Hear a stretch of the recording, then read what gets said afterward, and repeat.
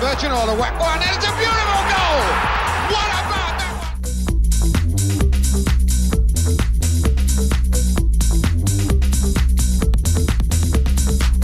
Stevie Claridge has given Leicester a place in the Premiership. Amazing. Leicester City.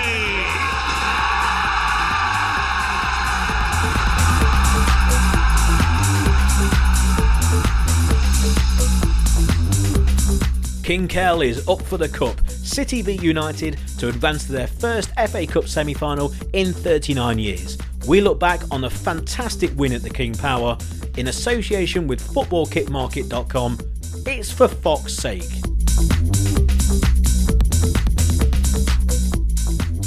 Hello and welcome to For Fox's Sake. My name is Pete Selby and this is a Leicester City podcast with Rob Hayes on the line, well not on the line, but on the other end of the For Fox's Sake piece of string with a empty tin of beans on the other end. And Rob, you are, along with me, a host of a Leicester City podcast that is based on a team who are in the semi-finals of the FA Cup for, and I don't think it's been said enough really, how many years has it been since the last time we're in the semi-final and also the final, because I think it's been mentioned probably once every 5 minutes in the last 48 hours or so.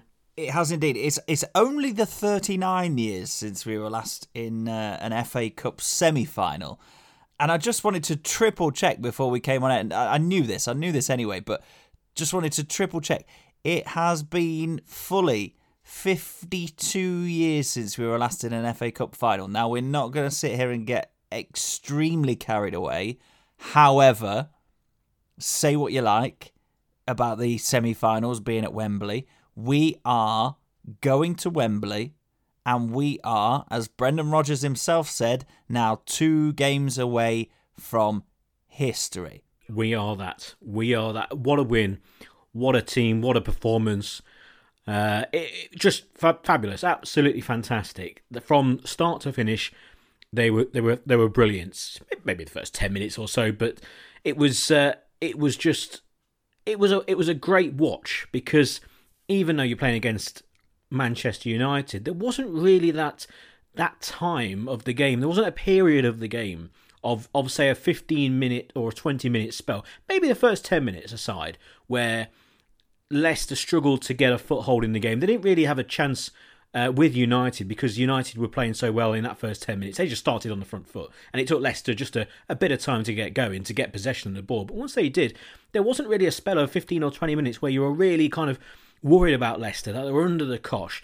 Every time United had a small 3 to 5 minute spell, Leicester all of a sudden would break and then actually have the better chance than United. It really was a great watch, and all round from 1 to 11, they were all fantastic.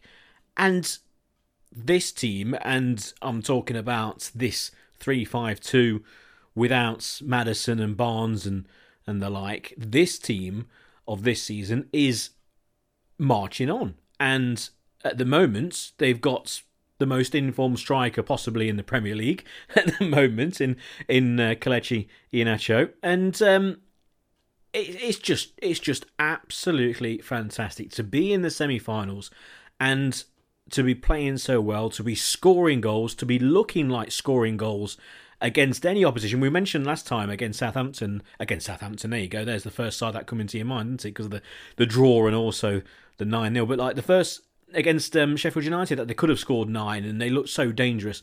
Well, against United, they scored 3. They could have scored 5 or 6, really, to be honest.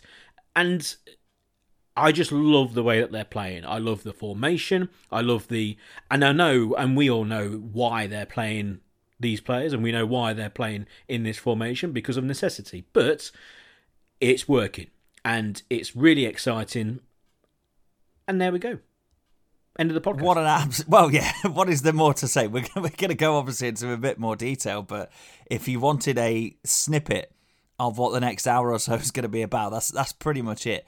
It was such a thoroughly enjoyable watch on Sunday on BBC, and I've got to admit, I was quite nervous before the game because, as we said on the preview podcast, for me, the biggest game since we last played Manchester United on the last game of last season, in terms of what was at stake, in terms of what it means for the season, for this season for Leicester City. So, and then obviously what happened against Manchester United in the last game of last season, I was naturally quite nervous before the game. First 10 minutes didn't do anything to put me at any kind of ease. Not that we were poor, but United started very well. And I think that was a very conscious effort of theirs to make sure that they didn't look like they had the hangover from 3 or 4 days prior, 3 days, isn't it, to the Europa League game against AC Milan. But after that, I didn't expect to enjoy that match anywhere near as much as I actually did. I thoroughly enjoyed watching. I thought every aspect of the performance was outstanding, and it is one of the best 90-minute Leicester City performances that I personally can remember. And to do that in a game like an FA Cup quarter-final against Manchester United is a real testament and a big statement, I think, as to how far this team, this group of players, have come in the last, probably 8-9 months since that game against Manchester United as the last game of last season, with all the delays, etc. It's a real mark of how far that team has come in a short period of time. And it's really even more pleasing to be sat here and to be able to say wholeheartedly that the level of performance was exceptionally high. Because last week against Sheffield United, when we reviewed that on the last episode, we kind of had to say Leicester were brilliant, but it was against Sheffield United and they were really poor, bottom of the league. However, there are no buts for yesterday's game against Manchester United. It was Leicester City put in an outstanding performance, full stop. Thoroughly deserving of the win, thoroughly deserving of going through to play Southampton. We asked for a few questions on social media and we'll just try and slot them in if the conversation kind of pans the way of the question.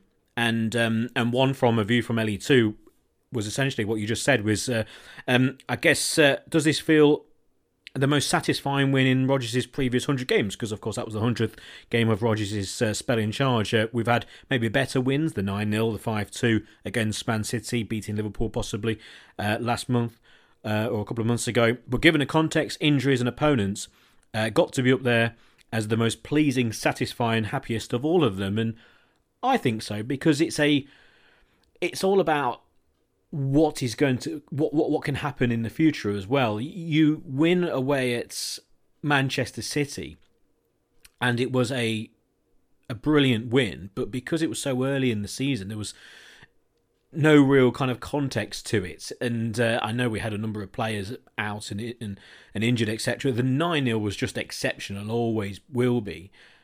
But I think that the Liverpool out of all of them, I would pick out. But this, at the moment, doesn't really top the lot, but at the moment it might feel the most satisfying because, as alluded to here, you look at the bench, okay, that's where you look at. You look at the bench and you see youngsters and you see people who are in their final year of contract. That's what you see on the bench, really. You've got and maybe one or two returning from injury. There's not a lot there. So this is the best Leicester side that can be put out at the moment, and there's not an awful lot behind. Once players come back, then yes, you're missing generally, 4 first teamers possibly. So because of that, it adds a whole new level of kind of satisfaction. But also you throw into all the historical stuff which we mentioned regarding the FA Cup and Leicester. You also throw in United and this what I think turned into a little bit of a hoodoo over Leicester. And you go back to the draw this season against Manchester United, and we mentioned on numerous occasions the mentality, it's all about mentality for me this season. And it might be a kind of a buzzword with Rodgers, and an easy thing to say, oh, the mentality's changed. And yeah, it has, because you can't just play one season and fall away towards the end of the season with a team who have never been in that position before. And then the next season, once you're in the same position again and look like you've progressed, you can't turn around and say it's nothing to do with mentality. It's all to do with mentality, unless you've brought in 4 or 5 extra players. And that's what it's about. I think that 2-2 draw was invaluable. It was not only a great point to get at the time, but also it just stopped that run of defeats against United. And the win for them at the end of last season must have been such a damaging result mentally on these players when they walk out and see the United side. So this win will do wonders for that. So you throw that into the mixture as well, and also the style of the win, the players who scored and who was man of the match, etc., and also the rest of the side, and the fact that the 3 defenders who played were playing for virtually the first time, or what is it, 2 or 3 times now, that they've been in the side together. And the whole thing, the whole package, and also the players who weren't playing and their possibility of coming back in the not too distant future, it all just seems like it's coming together very nicely. And there's a long way to go, and there's lots of big games coming up, but it was just so satisfying all round. It ticked every box. That saying, I hate that, I say every week, but it did, didn't it? It put some hoodoos to rest. It was against United. It was on the BBC. It was great. Would have been better if Vardy just bagged one, though. That would have been nice. Would have preferred a clean sheet as well, but you can't have absolutely everything. You're right, there were so many considerations around this match. There were so many narratives that were being put through it, that it wasn't just 90 minutes of football, although it was. I know that sounds ridiculous. It was actually a 90-minute football match where 2 teams of 11 players kicked a ball around some grass. Of course it was, but there was so much more on it than that. And you can say what you like. The managers can say what they like about, oh yeah, we just look at this game and blah, blah, blah, blah, blah. You can say that time and time again on the training ground, which Leicester had another week on, which I think showed and had a huge impact on the quality of the performance. You can say that as much as you like, but everybody is aware of all of those overhanging secondary subjects that are around the match, and the reason why us as Leicester City supporters might have been feeling a bit nervous before the game, the reason why we have put this game in particular on such a pedestal this season. And you don't need, well, surely you don't need any other kind of motivation other than the fact that it's an FA Cup quarter-final and a chance to get yourself in the last 4 and be another step closer to silverware. But when you take into consideration everything else that you've just mentioned there, it makes it an even more significant victory. And what's even more pleasing than that is the fact that you could have had all of those things weighing down on you, and it could have been a terrible, dull game that Leicester scraped 1-0. And we'd still be sat here, we'd still be absolutely delighted, of course we would, and we'd still be saying most of these things. But I think what adds an extra spring into City fans' steps on Sunday evening and Monday morning going into work today is the fact that the performance was so emphatic, and it put a lot to... Look, Manchester United's away record in the last 14 months is unbelievable. They hadn't lost since, was it January last year? They hadn't lost away, and you finish that off.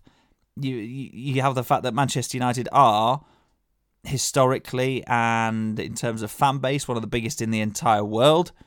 Shut them up.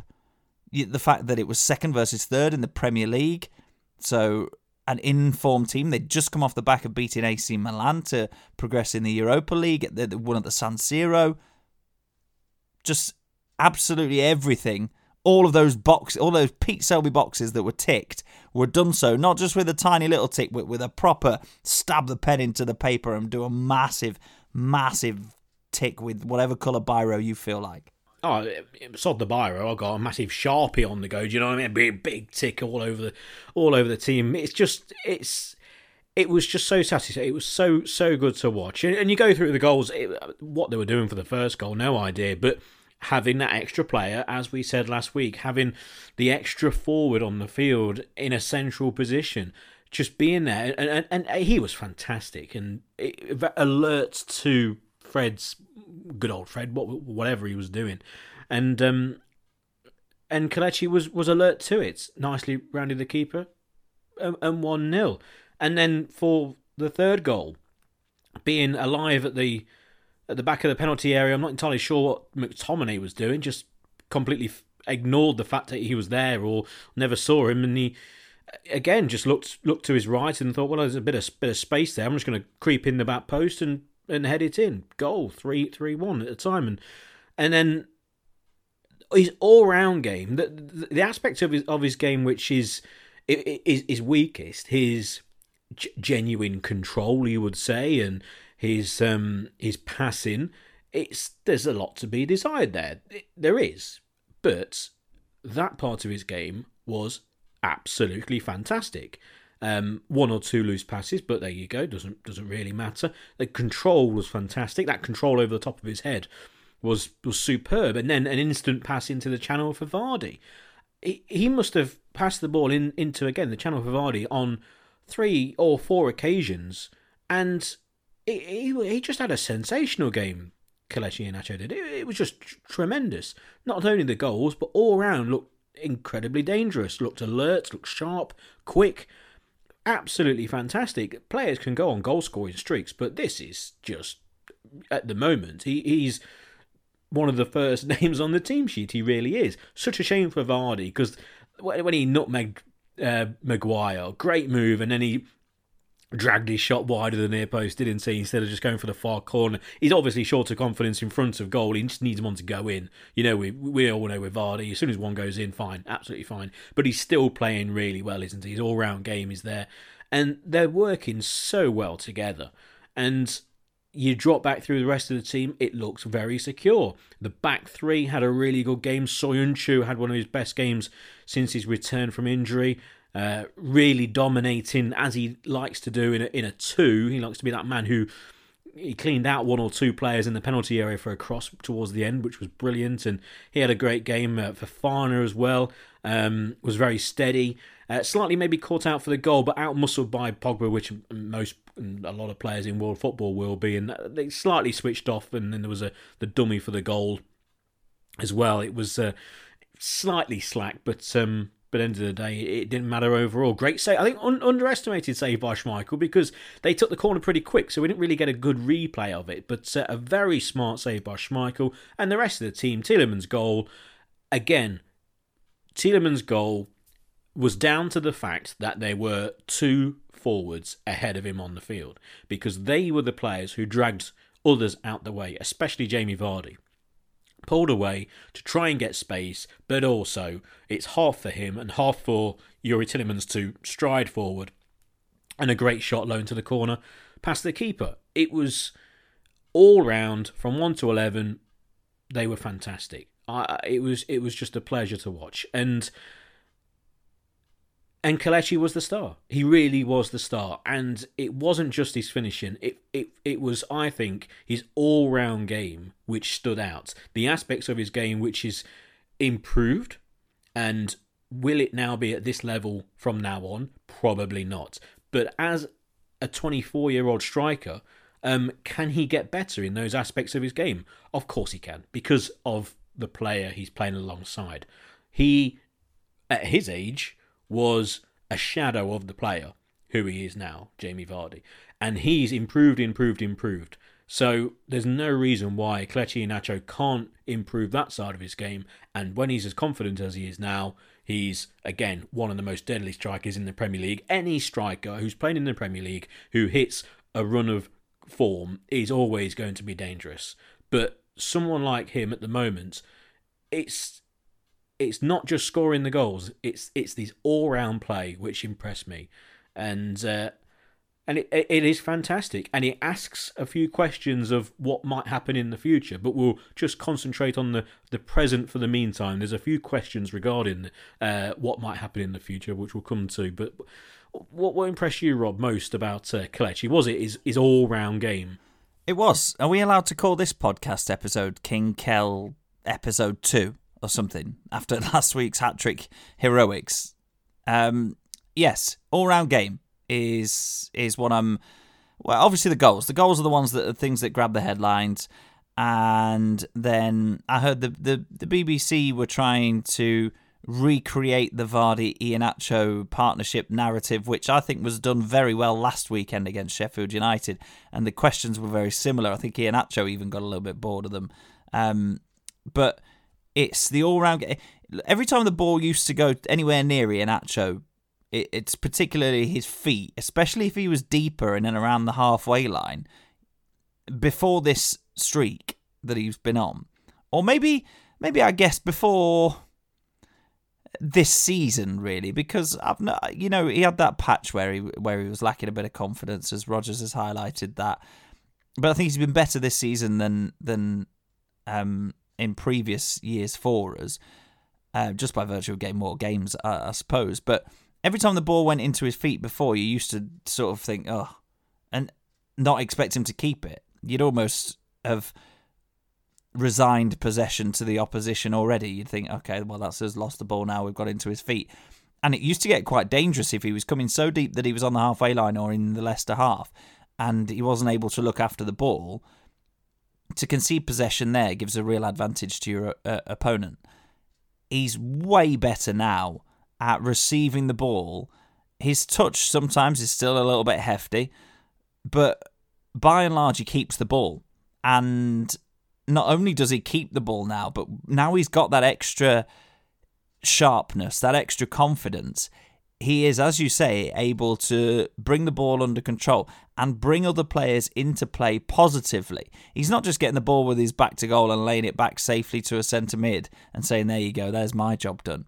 He's looking to turn where he can. He's looking to find positions where he can get on the ball facing the opponent's goal.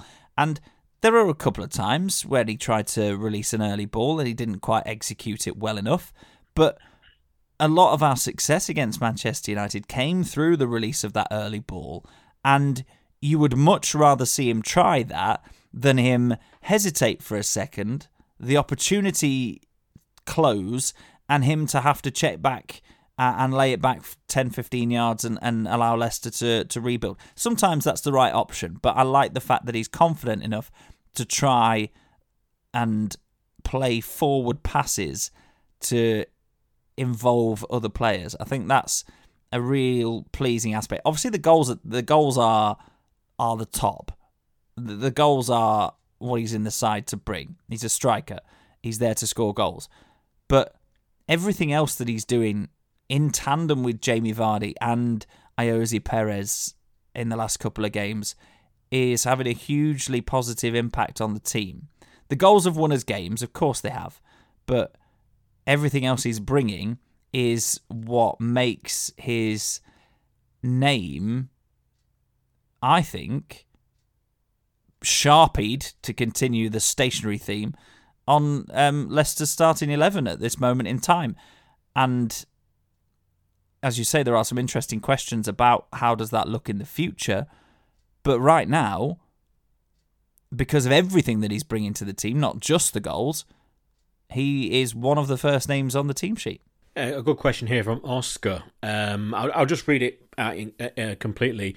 I know it might sound the usual jinx, but don't you think that Nacho has not done enough yet to secure his place in next season's squad? I've been advocating a couple of signings in the forward department over the last 2 or 3 years, and the last 4 games haven't changed my mind. I've heard the Iheanacho is on a hot streak story time and time again, so far from confident that it's going to last. So essentially saying, is it just a little hot streak and we need reinforcements in that area? And is he going to be the player really to kind of pin our hopes on? Well, a very, very good question. I think first of all, really, Leicester will need another striker, at least one. I still think 2. You're playing, hopefully, Champions League football. You looked at this season, and Leicester getting knocked out of Europe the way that they did, and with the team that they had available to play, you need more options up front. It doesn't matter who's doing what. It doesn't matter whether Vardy's scoring 1 million goals or whether Kelechi's scoring 1 million goals. It doesn't matter. You need an extra forward because we haven't got any. We genuinely haven't got any. So I think in terms of signings, it's not going to change my mind in terms of getting new forwards. It just, for me, it basically, it's all about him. It's all about this player.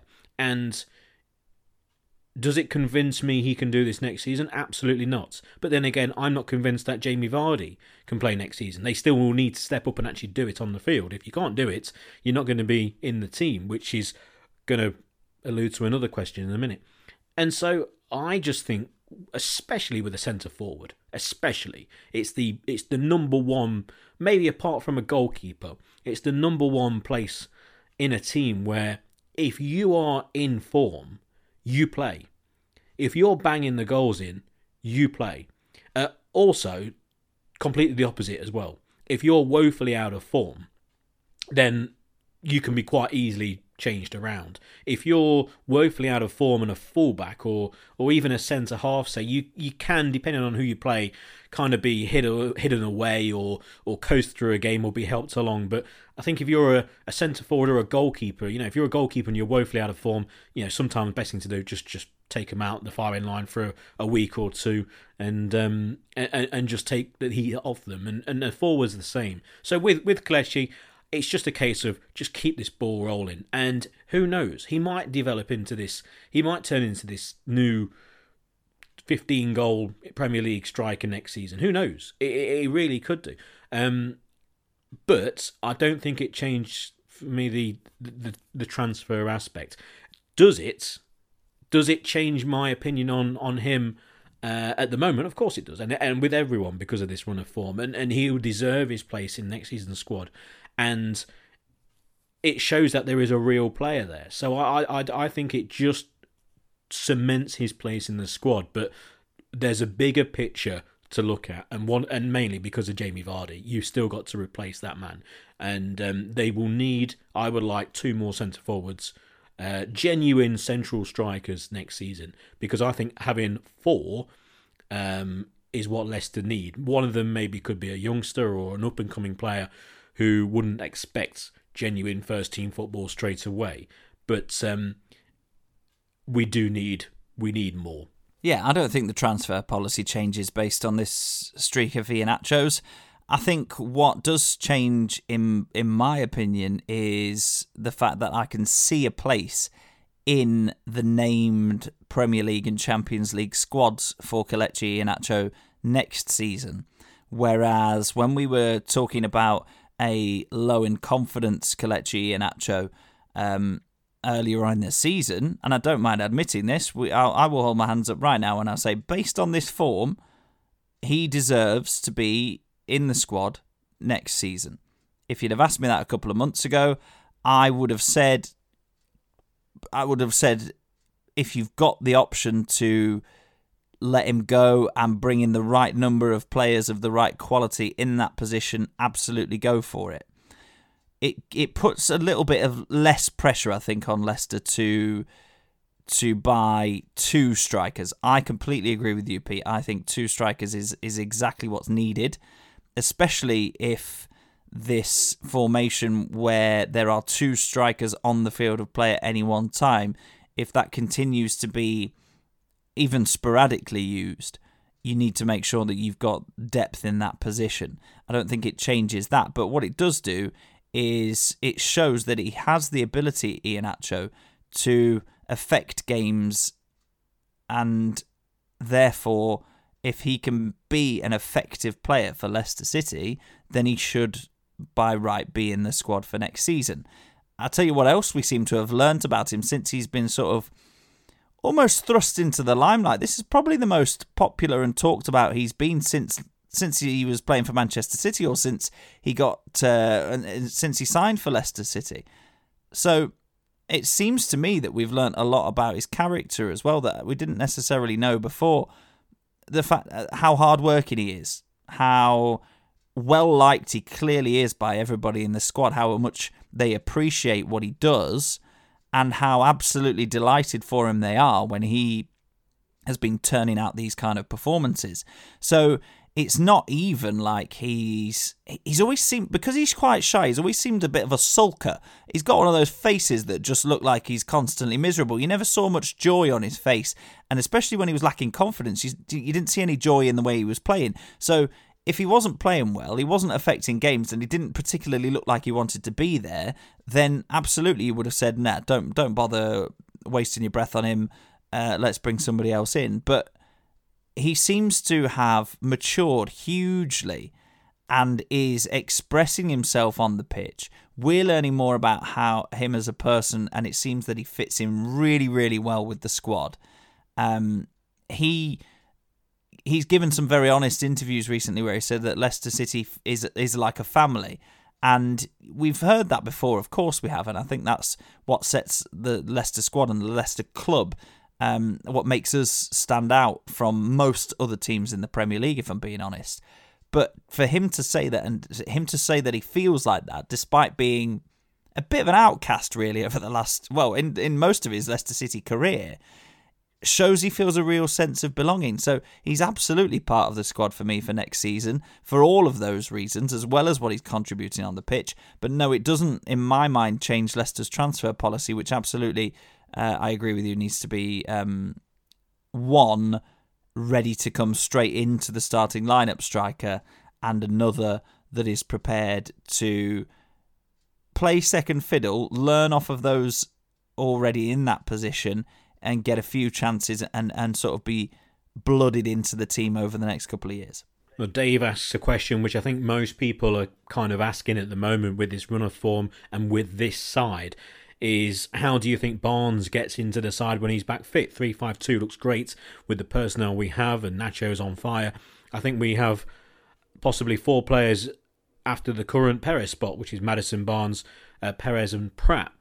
It's a question. It's a great question to have, first of all, because it means that you've got options, and also you've got players back fully fit.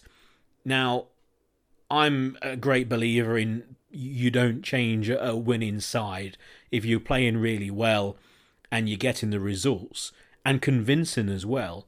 Then why change it? Does Barnes technically get in the best Leicester side? Yeah, if everyone's fit, then Barnes would do. But at the moment, I can't see a place for Barnes in this side. And I know we're talking, who knows what can happen, say, when Barnes comes back. Encouraging news, actually, on Barnes, mentioned by Brendan Rodgers, the fact that he's in the swimming pool and gym, etc. So it looks like he will be back at some point this season, which is something that we really did fear. So hopefully he'll be back, I don't know, maybe in a month's time or something like that. But I don't think at the moment those 3 forwards, so you've got Jamie Vardy, you've got Kelechi Iheanacho, and then you've got that number, which I still think is a number 10 behind them, a number 8, number 10, which is Ayoze Perez. Now, I think Maddison, first of all, takes over that role because it's perfect for him. He's played that all season pretty much, or a version of that role. It suits his game down to the ground. Having the 2 players in front of him, I can't see any reason why he can't just slot straight in. And he would be ahead of Ayoze Perez for me. But he has to be fully fit and fully raring to go. But then where does Barnes play? That is a really difficult question.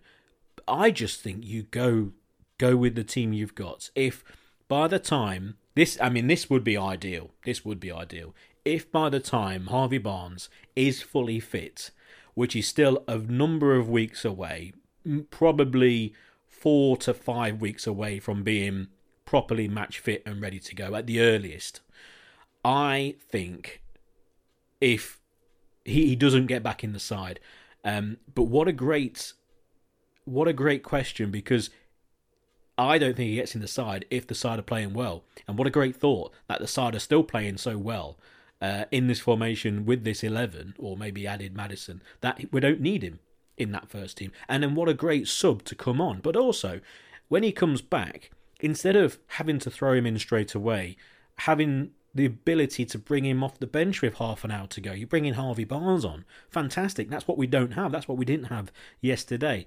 So at the moment, I just think it's a great thing to kind of discuss, but I think at the moment you just kind of go with the flow of what we got. It's a bigger question maybe for next season. I do like the formation. I think Brendan Rodgers likes it. I think this is his preferred formation. The back three are working well. They're working better. I still think it's work in progress regarding positioning, etc. I would, and this is a long way off yet, but Justin would be ideal in one of the wing-back roles, and then Ricardo in the other wing-back role. So Ricardo on the right, Justin on the left. They would be, I think, the first teamers when it comes to the wing-back roles, and it would suit them both absolutely perfectly. That's still a long way off. Hopefully Ricardo's back for the next game. But I just think having Justin there would be a real bonus. Now, that's not going to be until Christmas, unfortunately, or just before. So, yeah, let's just go with it. It's a good question, but let's just go with it. At the moment, there's no need to rush him back when he is back, which is still quite a way off.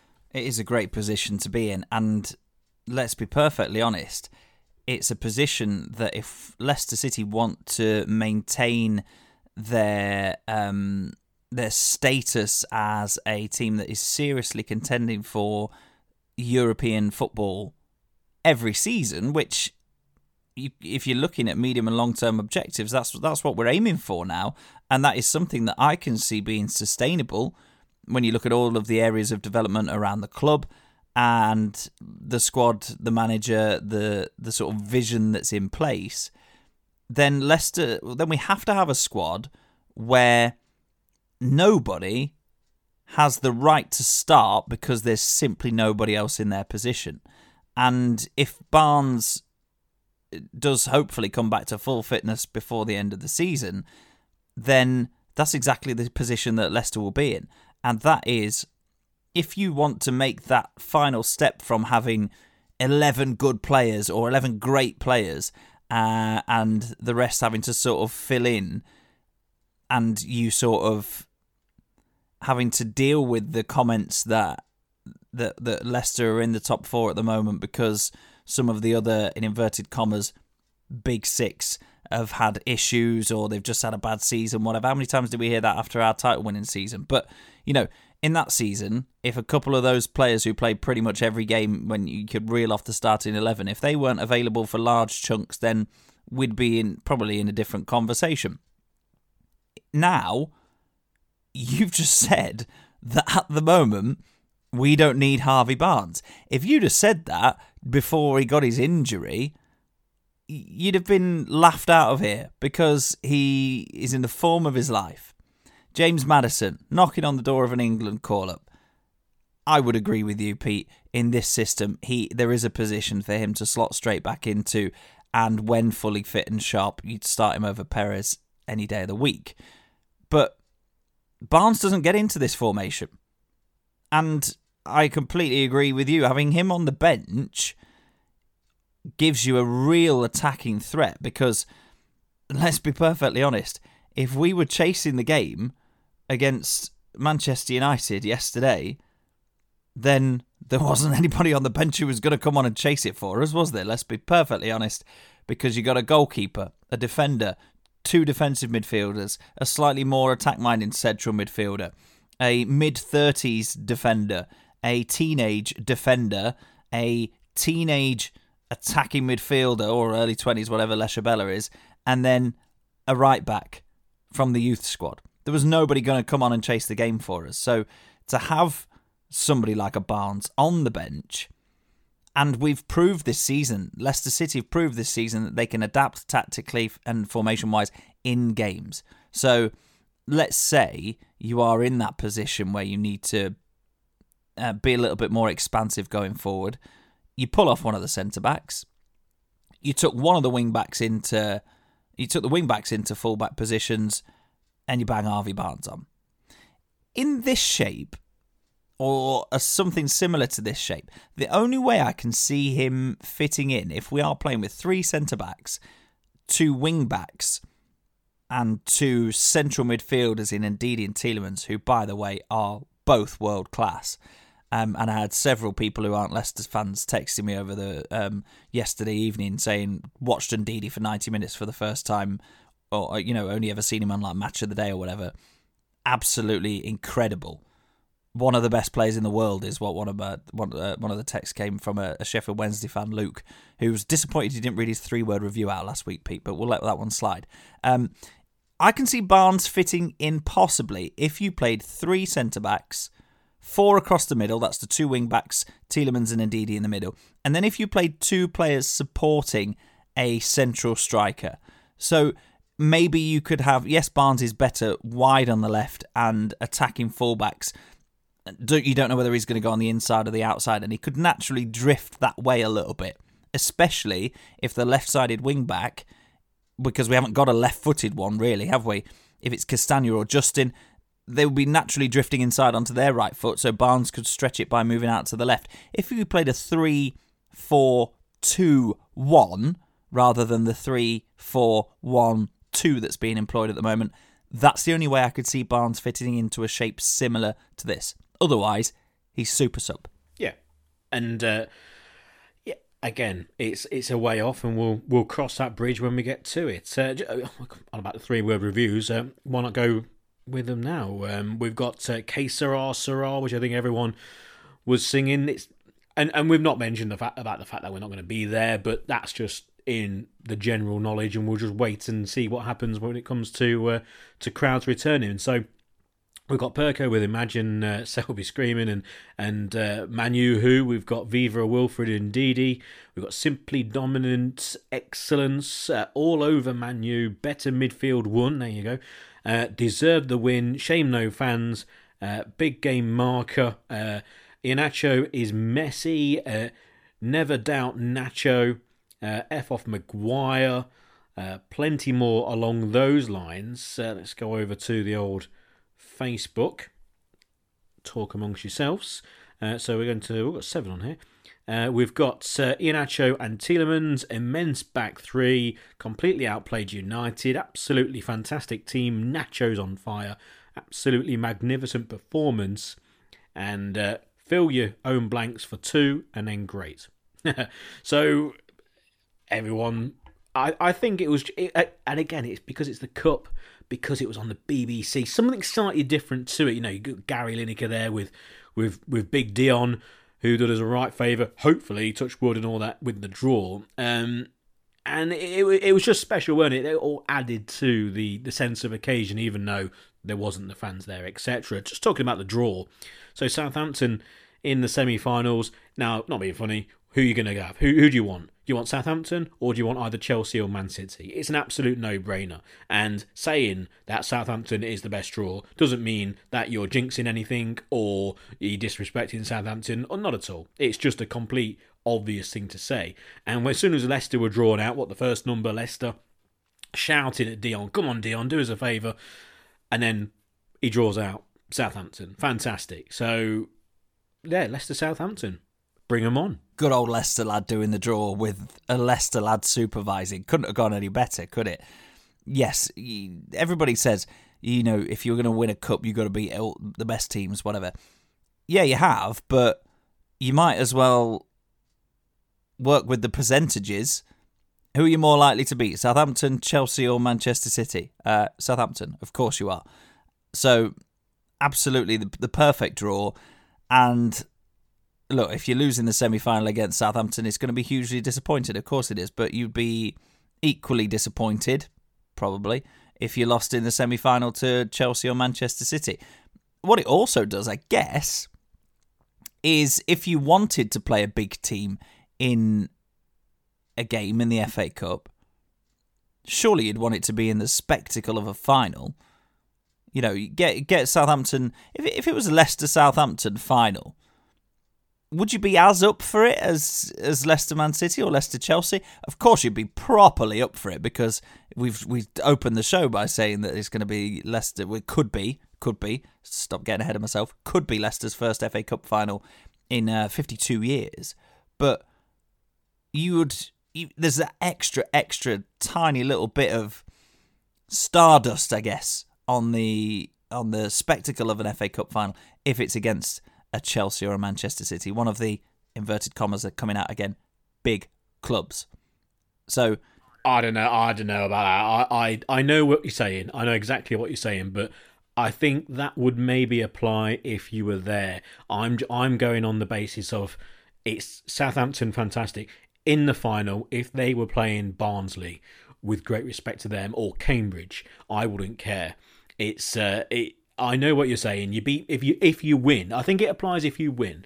If you play, let's just say Leicester get through to the final and they play Manchester City, it would be a game where all Leicester fans would be dying for Leicester to win, screaming for Leicester to win. But in the knowledge that they're playing one of the best sides possibly in Europe at the time, you never know. They might be in the Champions League final. They probably would have wrapped up the Premier League. They might have won the FA Cup, the League Cup, and they're going for the quadruple. Who knows? This could be. I don't know whether this is the game before the Champions League final, so it could be the second last game for them to go and win all four. If that's the case, which is absolutely not out of all realms of fantasy, is it? That's arguably the most likely option, that Leicester will play, in terms of odds as well, Leicester will play Man City in the final. And if that's the case, there will be that slight feeling in the back of everyone's mind that if they do lose to Man City, it's not like you've lost to Tranmere in the League Cup final in the year 2000, for example, when you're overwhelming favourites. There is that kind of everyone's lost to Man City this year. And if they then win, I think it adds something to it. But at the moment, if they were playing Shepshed Dynamo in the final, then it would have been fine with me. Split loyalties there. But it's something to look forward to. And it's actually quite a long way away, isn't it? It's about the 17th or so of April. So it's not 2 weeks' time or 3 weeks' time. There's actually quite a while to go until we really can properly preview the semi-final, which is good. Because there's plenty more really to be looking at with Leicester, and the final question actually, just the final question sent in from Daniel, a good question. Another goal from a dead ball cross. Will Maddison be back on corners, etc. when he's fit again? He has a poor conversion rate, and I'd rather see him lurking around the edge of the box with Albrighton or Youri Tielemans delivering. It's a good question, and when I saw this, I was trying to think of whether you would automatically then just put him back on, as the question says. I think the answer, I think it's yes. And I think you've got to look further back in the side. And you look at that back three. And also with Wilfred Ndidi. So at the current time, and Leicester over the last, 4 months or so, 3 or 4 months, they've had a few sides out because of injury, where they've been lacking in height, really lacking in height. And we've focused on that quite a few times, haven't we? And you now look, you've got 3 centre-halves who are all very good in the air. They all can win a ball, and they all can defend the ball, and they all can attack a ball. And then you throw Wilfred Ndidi in there as well, and maybe Castagna as well, who's not the smallest player in the world. All of a sudden, Leicester start to look fairly decent in an attacking sense. You also have Kelechi Iheanacho, who can busy himself in the area. You've got Jamie Vardy obviously up there as well. So all of a sudden, there's more options. Now, the ball needs to be put in the right place. Yes, obviously. But I would just go along the lines of maybe it's because we have more of a potent backline going forward in the air rather than what we had before. Now, first of all, the set plays were absolutely dreadful. They really were. And I hope that Maddison's watching and maybe going, look, it's part of his game. And surely this is the case, that he knows that they have been poor.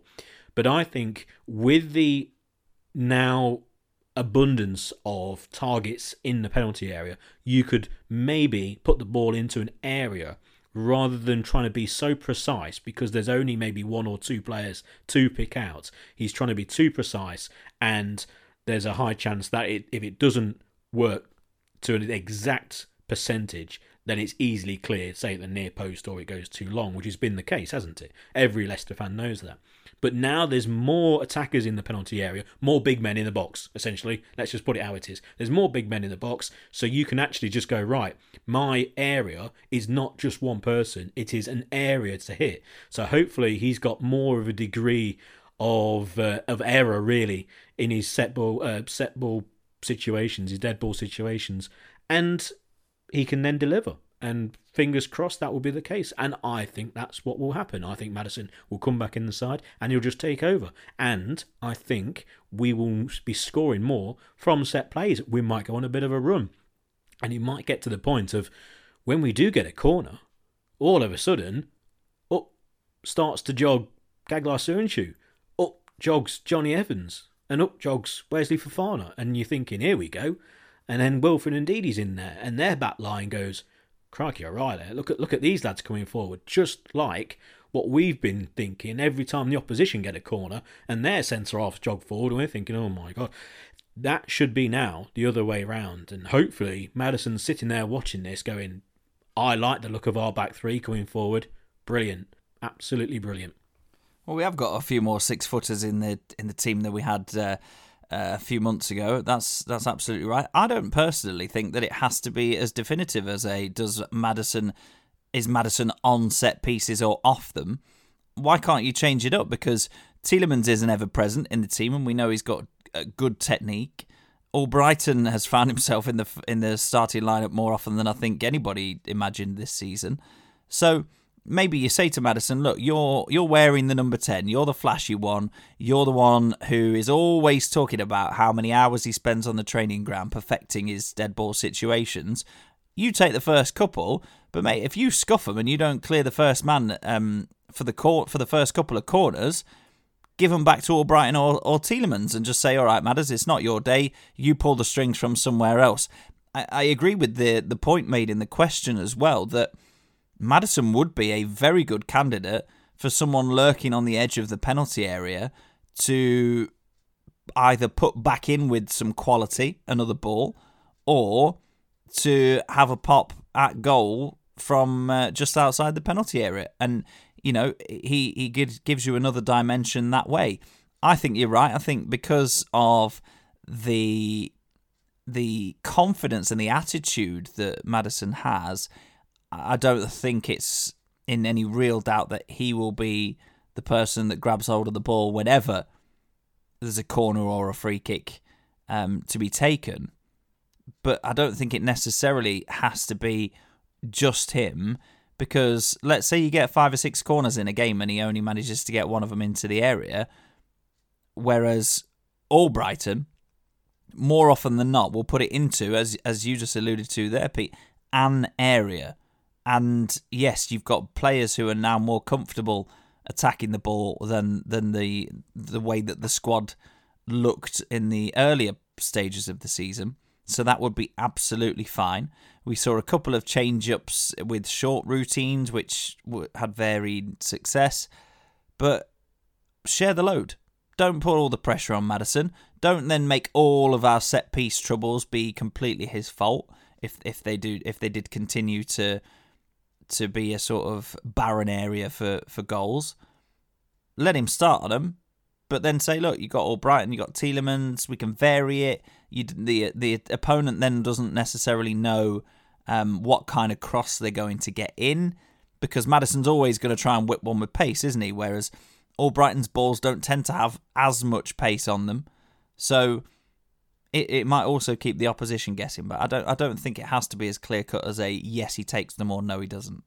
I think you throw King Kelechi in there. I mentioned him, but just thinking about it now, you've got the goal against Brighton to take us through to the game against United in the FA Cup, that very late goal. Yes, it was Youri Tielemans, but he was there in the box. You've got the goal against United. You've also got free kicks where training ground routines would tend to involve him, and he becomes very alert. He's that extra player in the penalty area. I don't think you can underestimate. I know the goal against Brighton and the goal against United were from a combined 2 yards out, but he was there. I think his added presence, if you maybe the person lurking on the edge of the penalty area, you just won't be surprised if it's all of a sudden he just pulls off to the edge of the penalty area, and all of a sudden the ball's played to him on the form he's in. That sort of thing you can do when you're full of confidence. It's whatever you do kind of works out, and again, just having that extra forward as well really does help. It sounds crazy, but just having an extra centre forward in the penalty area maybe just diverts the attention of a centre half away from another player or whatever. It's or maybe he just is so quiet that he does stand at the back post and the entire Manchester United defence completely ignores him or forgets that he's even there. It's just all working out for him at the moment, isn't it? And hopefully, long may it continue. Now, away from the football, and we're not really going to go into it in an awful lot of detail, the financial results for Leicester actually were released the other day.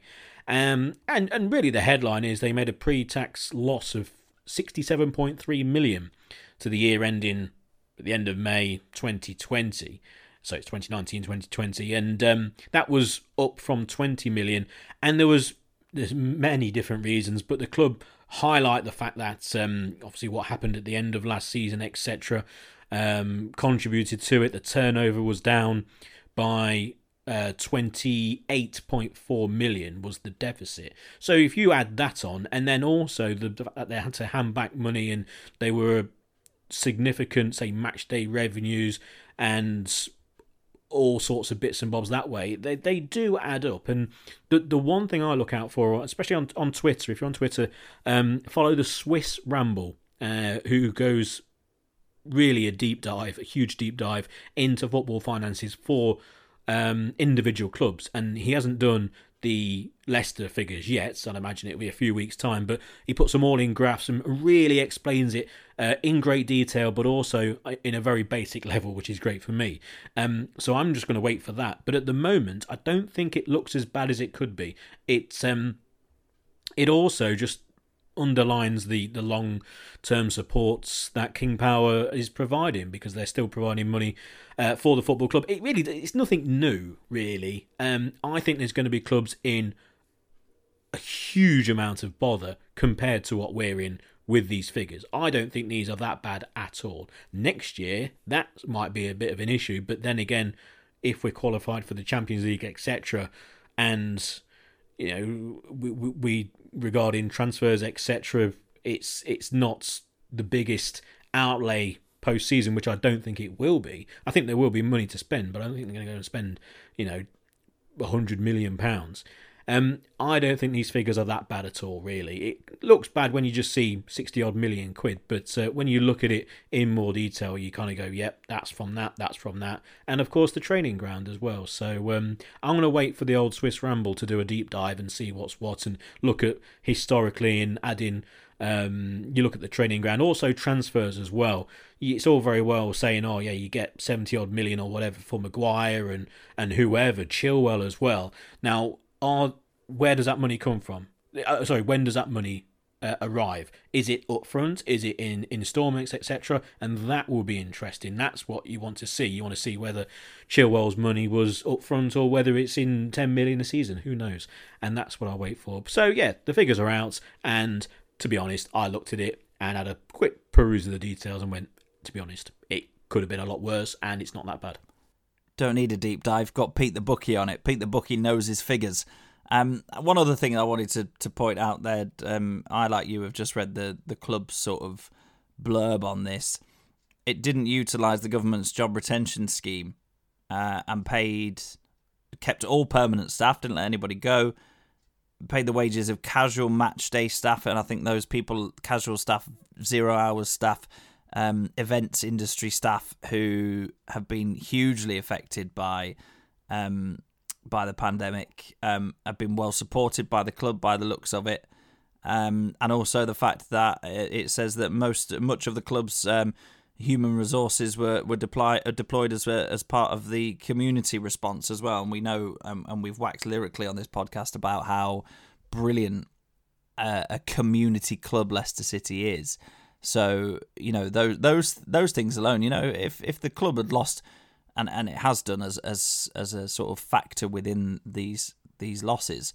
But if the club had lost millions and millions and millions of pounds because it's supporting people, most notably its own staff, and also the wider community through human resources and logistics and operations, that kind of thing, throughout this very difficult year for everybody, then you've got to be proud of that. Surely you've got to say, look, this has come out of the club's pocket. The club is financed by King Power. It's financed by Top. Let's be honest.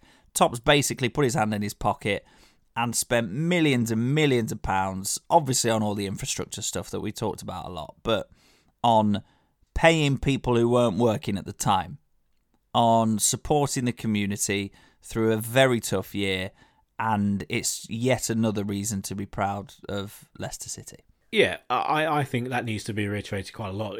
The job retention scheme, you saw the horror stories when Liverpool and Arsenal and Tottenham, who got the loans as well, hundreds of millions of pounds, and all that, really sour kind of taste. And it's all very well for clubs to go, oh, we're a community club. Oh, yeah.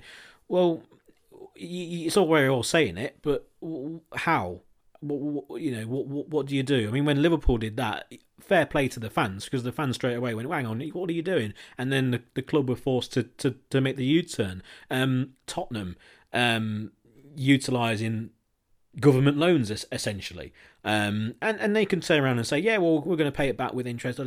But hang on, there's a sporting integrity angle to that, which I didn't like straight away. I was like, hang on, you can't just build a brand new stadium and then turn around, because this was straight away as well. This wasn't even 6-7 months into the pandemic. This was straight away going, oh no, we're in dire straits. Hang on, how can you be in dire straits straight away? That's ridiculous. But yeah, you can be certainly proud of what Leicester have done. And I don't know the ins and outs in terms of, they mention about the retention of match day staff. So instantly you think stewards and people in kiosks, etc. Whether that's the case, whether everyone's been paid for every game that they would have worked. If that's the case, which just looking at that sentence, it tends to believe that would be the case. If it is, it's fantastic, isn't it? Imagine that every home game, and that's one of maybe a couple of jobs you do, or even a part-time job for whatever reason, and you're getting paid. Fantastic. What a great thing. And also not utilising, even though they've made a loss, they've gone, look, we're not going to take out any furlough, essentially. We're not going to we're going to basically run it ourselves. We're going to inherit the cost. We're going to suffer the consequences. But then again, in the great scheme of things, is it, when it comes to a football club, the be-all and end-all? And this was my point really with Spurs. If they take out a loan like that, if they then go and spend £30 million on a player in the next year or two, I'd be absolutely disgusted if I was a Tottenham fan. And I'll go, well, hang on, you can't do that. You literally cannot do that. And so with Leicester, if they spend X amount of money paying their staff and not utilising furlough, and also then paying staff who are only on 0 hours contracts because they work only on match days, and then when it comes to the transfer window, we decide that we can't buy X player, or we go for one player instead of the other because he's 15 million and not 25 million. That's the way it should be. And that's what I didn't like about Arsenal, Tottenham, and ultimately what Liverpool would have done, is they would not have stopped and blinked in buying a new player.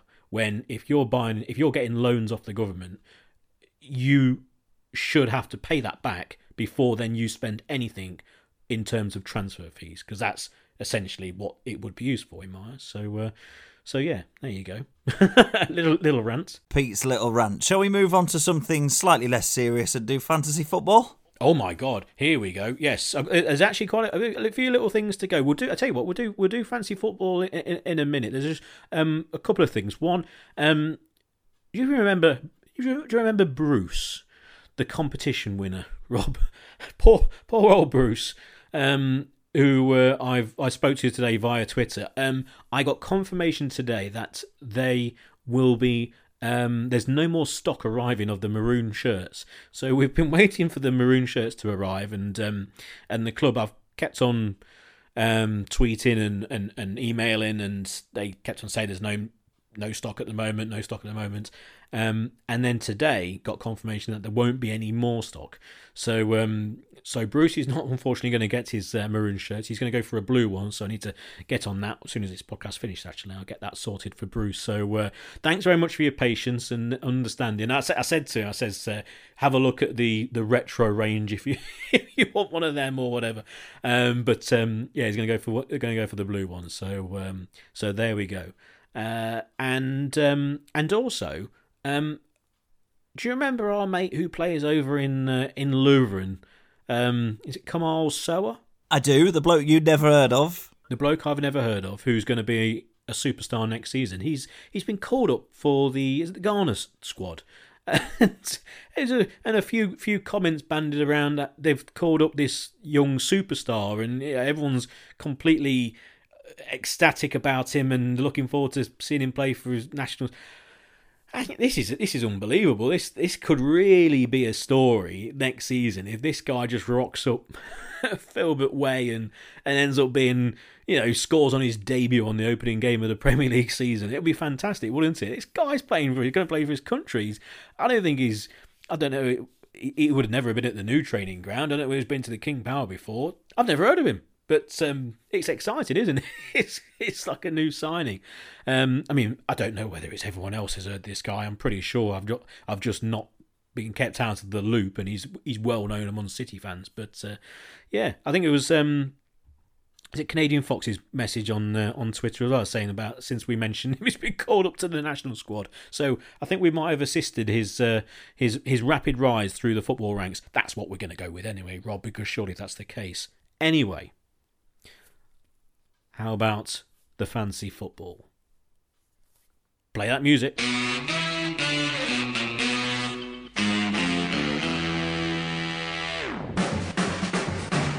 All change this week in the For Fox's Sake podcast Fantasy Football League because of many teams not playing, certain teams playing, and also we're actually doing this after a complete week, so there aren't any games playing tonight or half of the games been played, etc. So this is a complete league. And as we stand up into 10th place, we've got Ben Melbourne with Vini Vidi Vardy, 1,823 points. Down into 9th place, John Follows with JFC Leicester, 1,831 points. Up into 8th place, it's Jack Royal with Handbags and Madcags. How about that for a name? 1,835 points. Up into 7th place, we've got Gareth Bell with Bulldogs Forever, 1,848 points. Up into 6th place, Tyler Hunya with Team Lau, same amount of points, 1,848. Bit of a gap. Into 5th place, down into 5th place, Joe Healy, Les Dennis, 1,895 points. Up into 4th, Max Magnussen with Rav Saxon, 1,899 points. And the top 3 down into 3rd, Luke Taylor, TaylorMade, 1,909 points. Up into 2nd place, a great week for Humza Yazdani, FC Mordor, 1,932 points, and still top, but the lead is down to 9 points. Sam Lau, who's out in front, 1,941 points.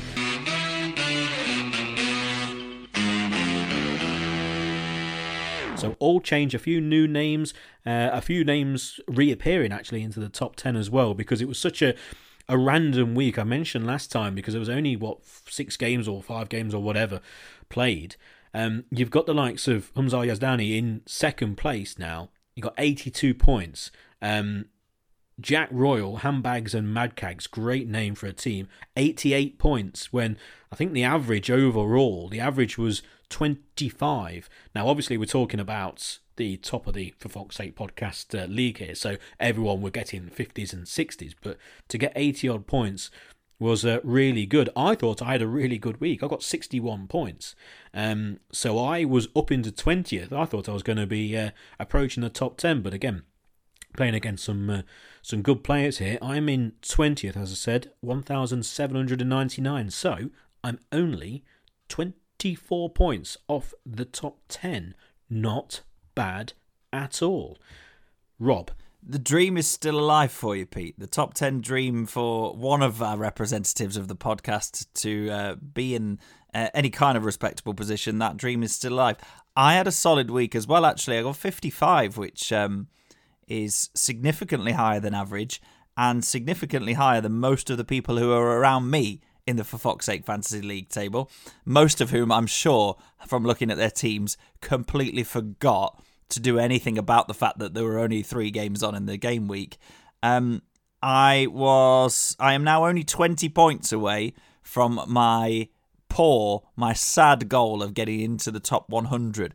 I climbed up to 106th. I climbed about 20 places this week because I managed to field 9 players out of 11, which, when I did it all with free transfers and no chip played, I was pretty pleased with. I think you got 9 out as well, didn't you, Pete? My cause wasn't helped by the fact that both Dawson and Souček both scored own goals for West Ham, and both were in my team. But I still managed to come out with a very respectable 55. Would only have got a little bit better if I'd captained Lingard instead of Kane, but I'm fairly happy with my week's work. And as I say, if I can get into the top 100, then it's slightly more respectable. Yeah, I captained Lingard, which obviously worked out very well. You captained Kane.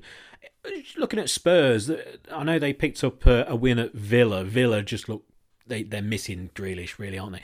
But they played with the 2 forwards, didn't they? I wonder if we're sparking a bit of a revolution in the Premier League of the new trend of having 2 centre forwards. That's Vinicius, who, whatever he does in his Premier League career, especially with Tottenham, he for me will always be remembered as the guy who scored a tap-in from about 6 inches out against Marine and celebrated like it was the winning goal in a World Cup final to make it 1-0 after about 20 minutes of the game. I don't even remember that. Unbelievable. I don't know whether that's his actual kind of trademark celebration. He went mad. I know it's maybe his first goal for Spurs, but come on, He ended up scoring, I think it was a hat-trick in that game, including a decent chip, but just to tap the ball in and to do that, hang on, the guy's mad.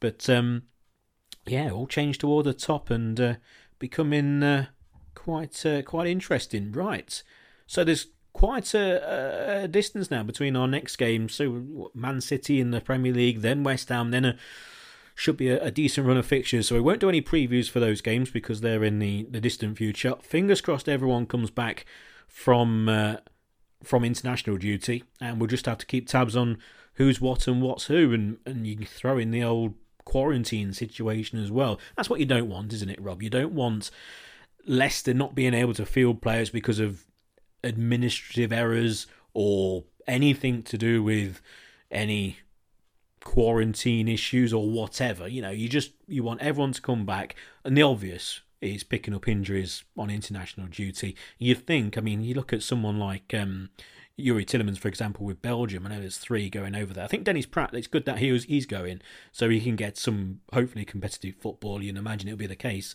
And they've got 3 games. So I don't know, who England are playing and when they're playing and whatever. I ain't got a clue. No idea. Actually, to be honest, I don't really care at the moment. But it's all about the FA Cup, isn't it? It is worrying. I don't think for a second he'll play every minute of those 3 games. You just can't, can you? So you just want everyone to come back safe and sound, and then we can preview the Manchester City game with a full expectant side led by King Kel.